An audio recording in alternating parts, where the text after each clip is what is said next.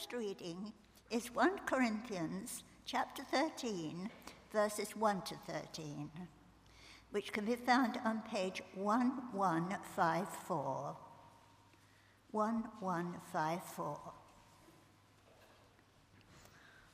1 Corinthians chapter 13, verse 1. If I speak in the tongues of men or of angels, but do not have love, I'm only a resounding gong or a clanging cymbal. If I have a gift of prophecy and can fathom all mysteries and all knowledge, and if I have faith that can move mountains, but do not have love, I am nothing. If I give all I possess to the poor and give over my body to hardship, that I may boast, but do not have love, I gain nothing. Love is patient. Love is kind. It does not envy. It does not boast. It is not proud. It does not dishonor others. It is not self-seeking. It is not easily angered. It keeps no record of wrongs. Love does not delight in evil, but rejoices in the truth. It always protects, always trusts, always hopes, always perseveres. Love never fails, but where there are prophecies, they will cease. Where there are tongues, they will be stilled. Where there is knowledge, it will pass away. For we know in part, and we prophesy in part, but when completeness comes, what is part disappears. When I was a child, I talked like a child. I thought like a child. I reasoned like a child. When I came a man, I put away all childhood behind me. For now we only of reflection as in a mirror, then we shall see face to face. Now I know in part, then I shall know fully, even as I'm fully known. And now these three remain: faith, hope, and love. But the greatest of these is love. Thanks be to God.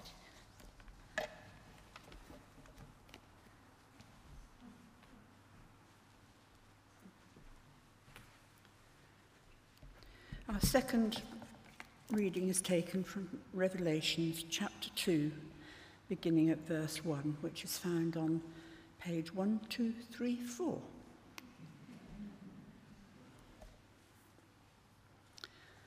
To the angel of the church in Ephesus write, These are the words of him who holds the 7 stars in his right hand and walks among the 7 golden lampstands. I know your deeds, your hard work, and your perseverance.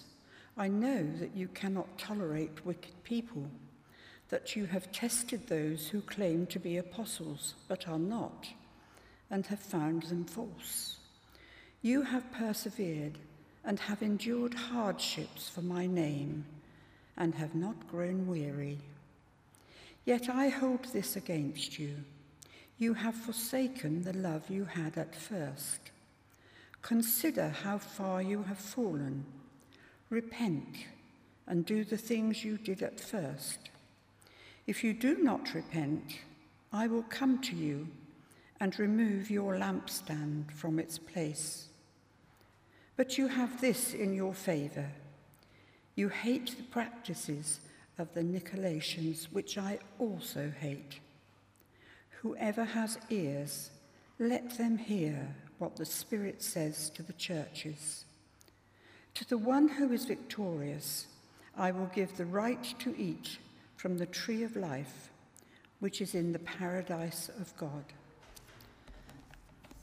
This is the word of the Lord. Thanks be to God.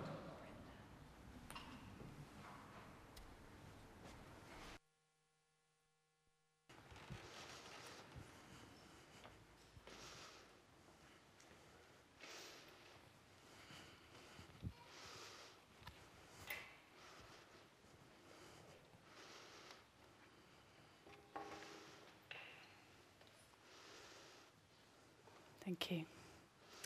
Let's pray. Lord, may the words of my mouth and the thoughts of all of our hearts be pleasing to you this morning. May we allow your love to touch us and bring change. Amen. Those that were able to be here on Tuesday night at the Transformed evening were greatly blessed, I think, by listening once again to David Bracewell, who brought alive the book of Revelation for us. He helped us to see beyond the scary pictures that we find a bit hard to understand to the love that wrote it. He reminded us that the point of this book was to convey the reality of life in heaven to people on earth, as it speaks both to the first century church in their situations and to us here today in 21st century Bath. If you weren't able to be there, do find somebody later on after coffee, when we're having coffee, and then chat about what they learnt. I'm sure you'll find that it's well worth sharing what he shared on Tuesday night. Today we've got the opportunity to look first at the first of the 7 letters that John wrote to the churches. And as we ponder the message that John had for them, we might consider our own church here at St. Swithin's. Perhaps there are lessons we can learn too. So, not unlike Bath, Ephesus was a terribly impressive, beautiful city. In its day, it was an important seaport on the main trading route between Rome and the Orient. It was a significant place in the Roman Empire and was full of beautiful buildings, including the Temple of Artemis, one of the 7 wonders of the world. It was, however, a deeply pagan city, and Christians weren't very popular there at all. As the letter opens, we're reminded that its message comes from one even more powerful than the powers in Rome, from Jesus, he who holds the stars in his hands. John begins with a paragraph of praise for this church, who it seems have been doing all the right things. It must have been hard to resist feeling rather satisfied that Jesus had noticed their good deeds, their hard work and perseverance, not to mention the hardships that they had endured in his name. Remember, this letter was to be read out to all the churches in the region, so I expect the church in Ephesus received this first paragraph with a warm glow of satisfaction. This church, founded by Paul in his 3rd missionary journey, has benefited from sound doctrine of so many wonderful teachers: Paul, Priscilla and Aquila, Apollos, Timothy, John himself. And so it's not perhaps surprising that they're also commended for their spiritual discernment. It had always been known for its sound doctrine, its charismatic power, and its evangelistic zeal. And Jesus had noticed. How wonderful for them. And then comes that tiny word, yet. Whenever you see this word in Scripture, you know there's a little problem coming. So we must brace ourselves for the but, for the challenge that follows. For all its many good points, this church has apparently lost its passion for Jesus. This letter must have been a little bit like receiving your school report, only it would have been read out to all your friends, not just suffered in the privacy of your home and your parents. So I wonder if the church leapt to their own defense and exclaimed in indignation. Did they say, "But look at all we've done for you"? They might reasonably have done so. Isn't that enough, they might think? But God's answer is quite clearly, no, it's not. He wants their love. Although it's impossible to love the Lord without serving him, it's a sin to serve the Lord without loving him. For as love without service is false, so also service without love is merely cold duty. Put yourself in God's shoes for a moment. The church is often described as the bride of Christ. How would it feel to be married to someone who merely served you faithfully, but out of cold duty? Jesus showed his love for us in that while we were still sinners, he gave his life for us on the cross. So complete was his passion for you that he held nothing back. He longs for your love. We live in a world that is quite obsessed with the notion of love. When we're first in love, not only our hearts but also our heads are completely consumed by the thoughts of the one that we adore. Because the other is always in your thoughts, it's not difficult to talk about them, and it's rarely a chore to do things for them, because what we want more than anything else is to please them. Other people might well be richer, cleverer, more perfect in stature, better dressed, or more accomplished in some way. But you just don't care, because to be in love with someone who loves you in the same way is a most precious and beautiful thing. The French surrealist poet André Breton said, "All my life, my heart has yearned for a thing I cannot name." If the media is anything to go by, he's not alone. In a mere 18 seconds, Google will offer you 771 million different references to check out this concept of love. Beautiful pieces of music and art are inspired by it. Our poetry and literature chart its many shades. Even in films, you cannot escape our longing to love and be loved. If you're a Harry Potter fan, you might remember the incident in which Ron, Harry's friend, inadvertently swallows a love potion.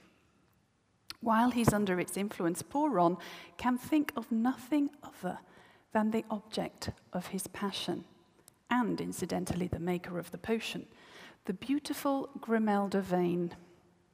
His mind is taken up with enchanting thoughts of her.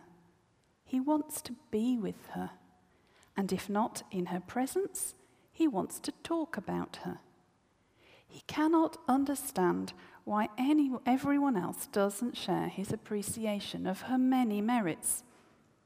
Now, the incident is comic, and it makes us smile, because to some degree, we see ourselves in the gentle mockery of young love and the way it consumes the heart, the body, and the mind. As the human race, we long to be known and to be loved, for it's not enough simply to love. We want that love to be returned. It seems the Ephesian church is no longer in this state of being utterly in love. The first bloom of their passion for their Lord, like Grimelda's potion, has eventually worn off. Perhaps we might be tempted to think it's quite normal. After all, it's easy to tell a brand new Christian, isn't it? They're often the ones with the bright, cheesy smile and the endless enthusiasm to talk to anyone who will listen about Jesus. If we're honest, we must sometimes find it a little wearing. We expect that maybe they'll calm down after a little while. But should we think that? It's this very complacency that Jesus complains about in the church in Ephesus. All their good works are all very well, but he wants their passion. He knows they work hard in his name, but that's not enough. He wants their hearts to be on fire for him too. Passionate devotion to Jesus is what guides and inspires our love for others. Busyness in his name alone won't keep that passion alive. For it's the state of our love life that matters, not how many times a week we're seen out in public with him. As I pondered this notion yesterday, The Lord brought to mind toffee apples. Now, stay with me here, it does have a point. Dipped in beautiful, glossy, sweet coating, they look so inviting, so tempting, so sweet.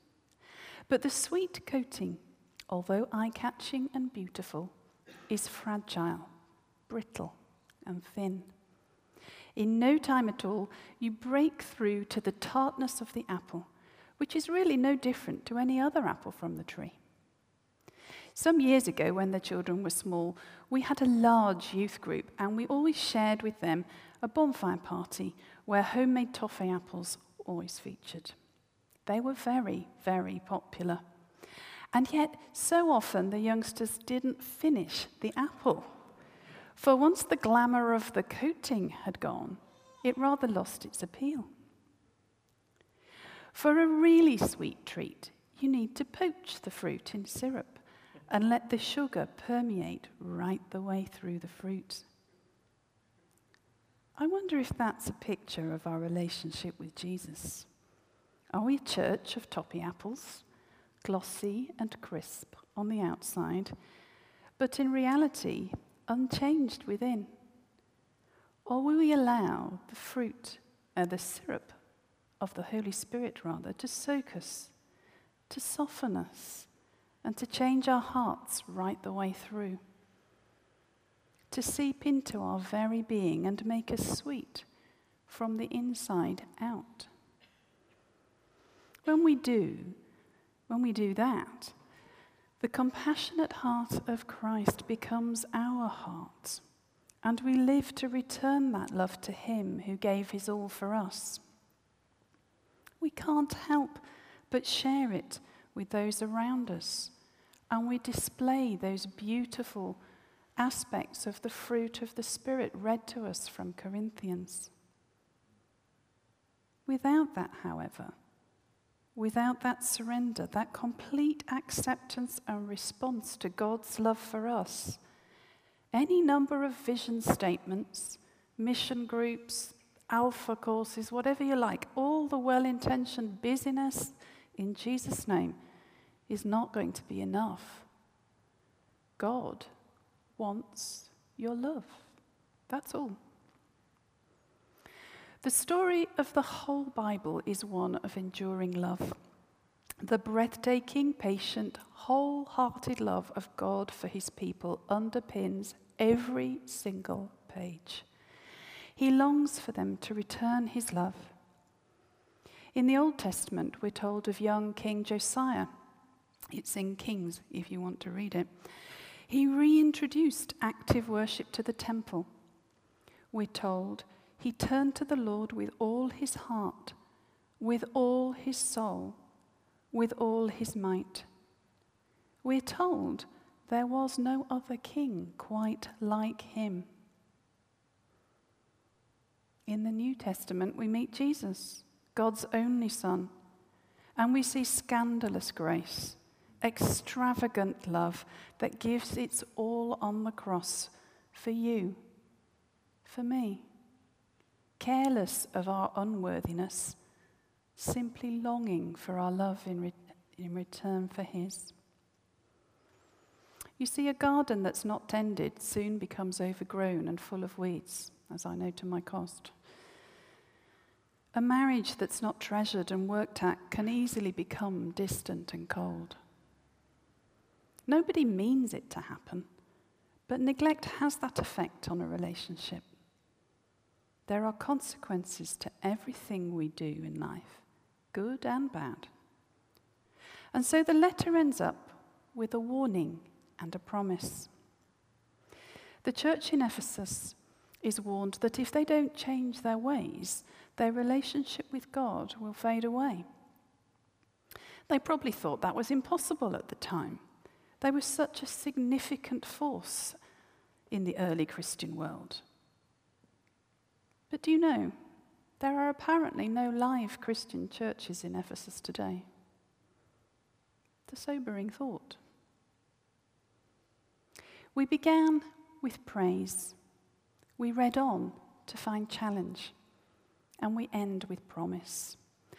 The promise for those who allow the Holy Spirit to reignite the fire of love in their hearts for Jesus is eternal life.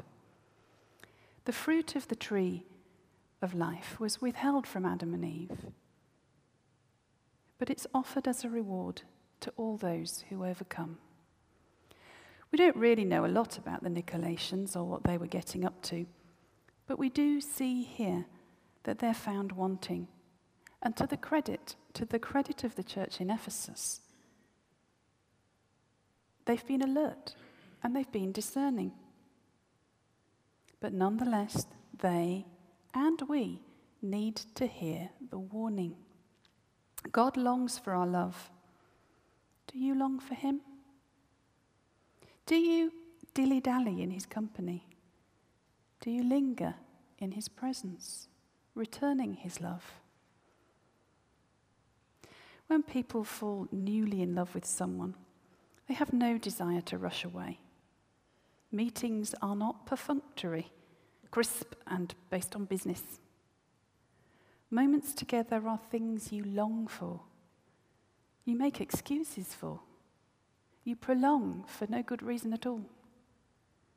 Does that describe your relationship with Jesus today? Or have we lost the bloom of our first love? Could we be accused of being very busy doing lovely things for him, but having really and truly lost sight of the heart of the gospel message, which is how much God longs to have you back? Only you know the answer to that.